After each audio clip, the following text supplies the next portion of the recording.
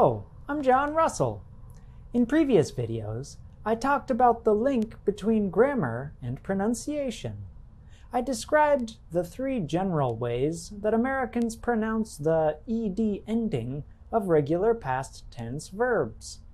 A quick reminder, the ed ending can be pronounced as a t, as in liked, as a d, as in loved, and as an id, as in visited. You might think that is all you need to know about pronouncing the ed ending like an American. But there is something that is especially important to do when you use past tense verbs in speaking.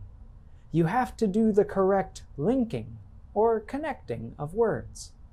If you do not, then your speaking will sound very different from a native speaker.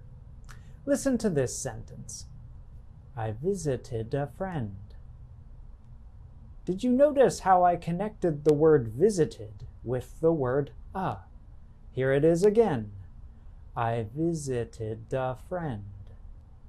Or listen to this example. I stayed in a hotel. Notice how I connected the end of the verb with the word following it. I stayed in a hotel.